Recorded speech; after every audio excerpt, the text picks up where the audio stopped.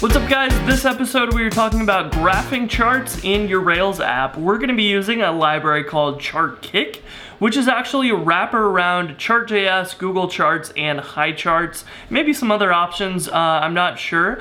But basically it's a wrapper around those and a helper for you to take your Rails queries and convert that into JSON that those charting libraries can render appropriately. So it's kind of building out an agnostic way for you to do that. We're also going to use a gem called Groupdate, which allows us to group by day, by week, by hour of the day, and a whole bunch of other things.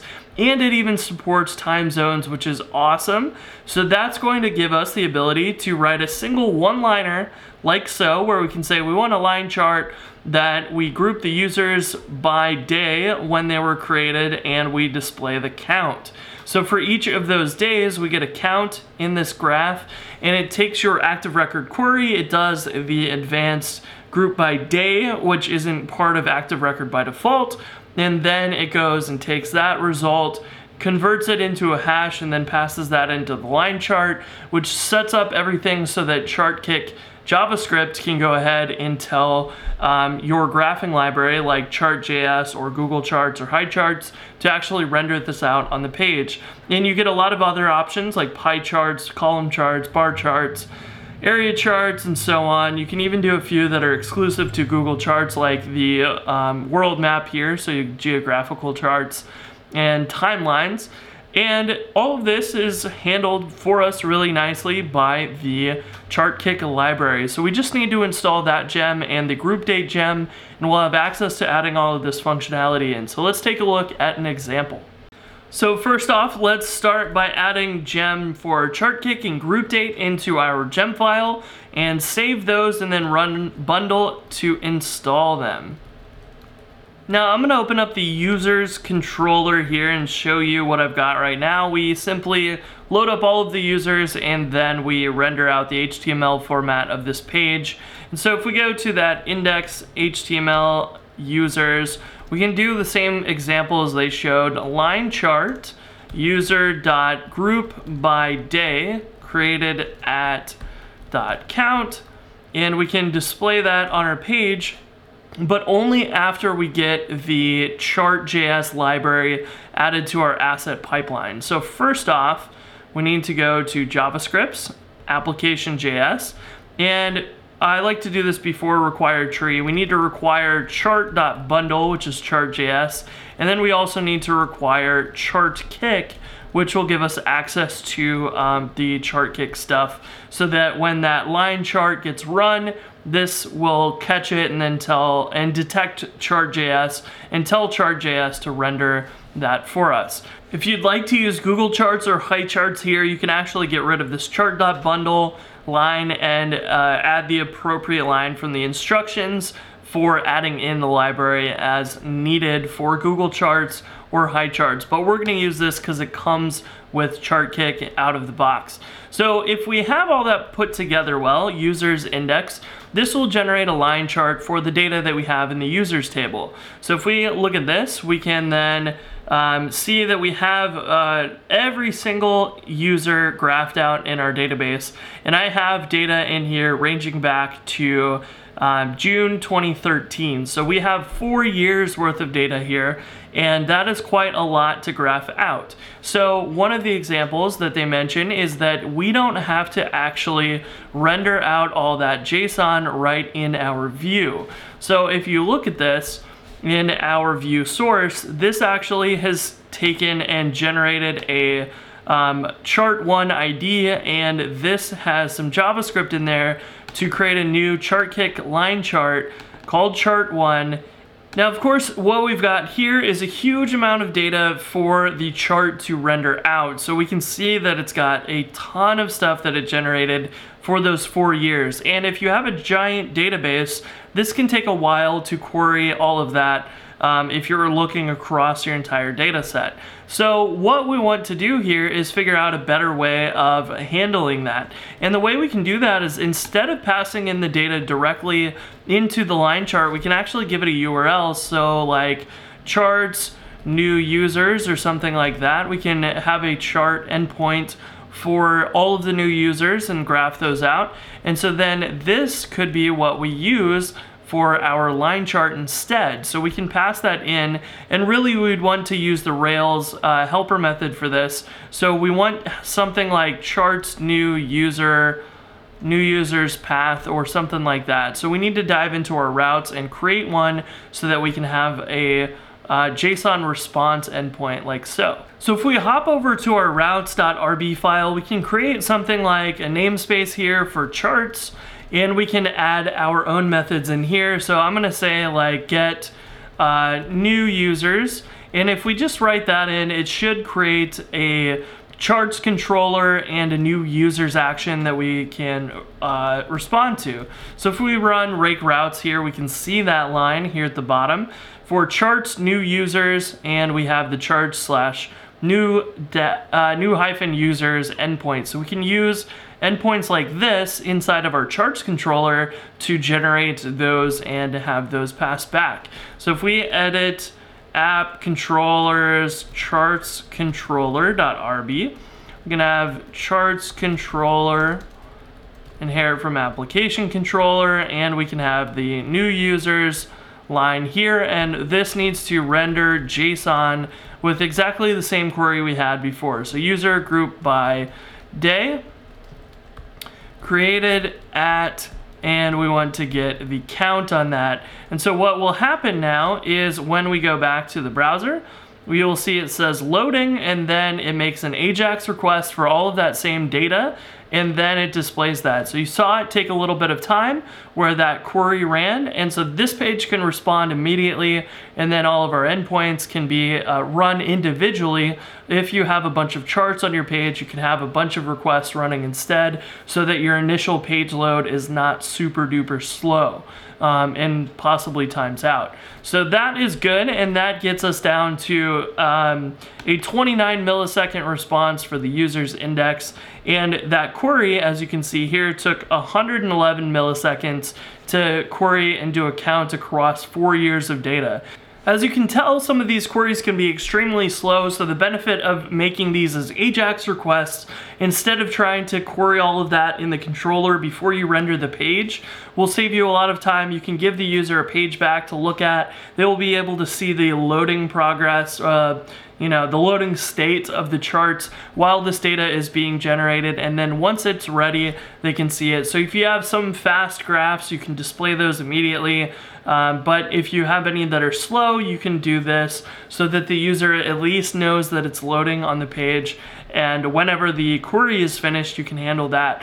Now, another nice piece about this is that if you get a bunch of these endpoints and you have some for users, you can just namespace a users section in here, and then you can have a charts slash users slash new or whatever, canceled or subscribed or whatever, and you can have all of your endpoints organized by your model types here as well. So if you had maybe episodes like Go Rails Might or whatever, you can have your namespaces here and then organize all of that stuff inside of your controllers appropriately once this starts to get a lot more complex. And then the beauty of that is that if you do all this, and let me put it back to the route that we have currently, if you do all of that, then in your views, you can just simply render out that chart, and this doesn't have to do anything special in its own controller or in the views to query the database. All of that is handled inside of that AJAX request,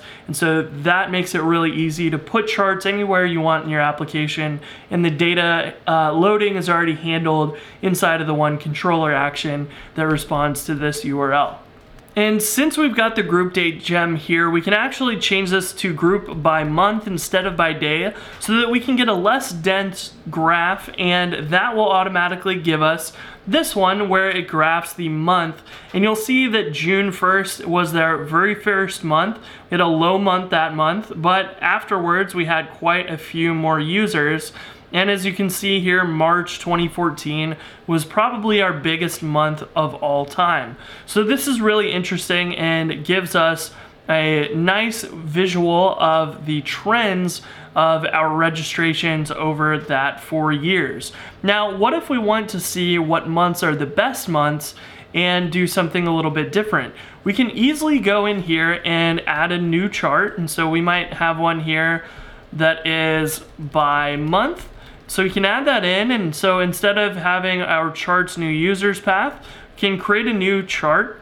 We can say by month users, and of course you would probably organize that a little bit better, but you would have charts by month users path, and what we can do inside of our charts controller is we can copy this one and we can have a by month users, and instead of grouping by month, we're going to group by month of year, and this will actually give us a graph that shows us which months are the most popular months. And because I've randomly generated data, it is actually a lot more stable than you would probably see in your real data on a business. And you'll see here that March is actually the highest month of all of the generated data that I've got. And unfortunately, it just gives us 1 through 12, and we would like to improve that. So what we can do is we can actually go in here and do a map, and we've got our key and our values for these, and the key is going to be that 1, 2, 3, and so on to 12. So for each key and value of this, we actually want to grab the date name, or date month name, and if we use that K as the index for the item in the array, our 1 will be translated to January and February and so on, based upon the K value, which will be 1 through 12, and that array has the items 1 through 12 as the actual values, string values of the names. And then we don't want to change the number, the value, so we're going to leave that alone and just return the month name and the value. And if we go back to our browser, should be able to refresh that and see that now we get January, February, March, April, and May, and so on in our graph. So we can go and tweak those values as necessary inside of our mapping in our controller, and then the charts can just simply hit that and grab whatever we need automatically. And because this data is not actually contiguous, we should probably change this to a column chart to display the data a little bit better. And so if we do column chart, here we can see now those months and see which ones are our big ones and which ones are our low ones in a little bit better of manner. Because this is a time period, those lines should connect to each other, but these are actually looking at slices of January for any year, February for any year, and so on. So a different style of graph fits this one a little bit better. And we can do all kinds of awesome things by simply changing it to, say for example, a pie chart. Now this one isn't actually useful if you look at it because you can't tell the differences between it, but that can be useful in certain situations. Now, I can't get into all the options and all the charts and everything that you can do with this, but I can tell you that one of the most interesting things that they have, if you go down here, there's a refresh tag, which you can pass in a number of seconds, and that will go ahead and grab your URL's data again every number of seconds that you pass in and update the chart accordingly. So if you want to graph out the new user registrations for the last week or the last month, you can actually just have it refresh every 60 seconds and keep showing you the real-time data on that page, which I think is incredibly awesome to have just built into the library. So that makes it extremely easy if you set it up this way, where you have your charts organized nicely in their own namespace inside your controllers, and then your controllers are going to handle all of the queries, and so that leaves you with these awesome lines in your views, which are only really caring about how that chart gets rendered, whether it needs to refresh or not, the colors, those other options. And so you've organized this in a nice way that when you add many charts to your app, you have all of the database query stuff set up in the controllers, nice and separate from your views, and your views only really have to care about how it gets displayed on the page. And that is really it. So the Chartkick library makes all of this extremely easy, almost too easy. And the Groupdate library makes querying for different data sets really, really easy as well. I do want to mention that the Groupdate library has support for time zones. You have to set that either globally or inside of your queries, so you need to pass in the time zone option, which you could pass in from the user model or whatever if you have the time zone set to the specific users. You can also customize the day of the week that it starts on as well, and there's a few other options here, like you can grab the last 8 weeks worth of stuff or whatever. So all of these have various options that you can use and take advantage of. All of this works out of the box on Postgres, but if you're using MySQL, you need to install time zone support. And then if you're using SQLite, some of this stuff is not going to work for you. So I'd encourage you to make sure that you're using MySQL or Postgres out of the box here. So if you're ever curious, one pro tip before we go is that if you're ever curious what data they're using in these examples, like the GeoChart, when it says metal group by country, I wasn't really sure what country looked like. Is it the country name, like United States of America or United States or US as the country code or what? Wasn't really sure, and so I wanted to take a look at this and see what it actually did. So if you open up view source on the page and you search GeoChart on here, you can see the exact line of JavaScript they use to render that. So let's take a look at this in our console here, and you'll see that it was Chartkick GeoChart, and they passed in a nested array of United States and Russia and Germany and China and France and so on. So these all work by the name of the country, but I was kind of curious if you could say, you know, US is 101, or maybe let's change it to 31, and you can rerun that code, which will re-render that template. Now we have the US as 31, and it has appropriately assigned that value to the right country. So you can use either one that you like, but the way that you can test out whether or not it's going to work or not is you can take a look at the view source view for the Chartkick website and see what JavaScript they're using, and then really you just need to figure out how to generate this type of data on your JSON endpoint. And another thing to point out here is that this example, of course, uses a nested array, but you may actually be returning a JSON object instead. So we can try it with that, and we can run it and say, okay, well, if you have a JSON object instead of a nested array, that's going to work just as well, passing that in. So you are free to use either option and take a look at those examples and fiddle with them and see how they work. All you have to do is make sure that you generate this JSON object correctly on your endpoints, and you can easily go test those out because they're all set up on their own individual endpoints. So that's it for this episode on Chartkick. It was so easy to add these graphs to your Rails app that I almost didn't even cover it because it was too easy, and that says something. So I hope you enjoyed this episode, and I will talk to you in the next one. Peace.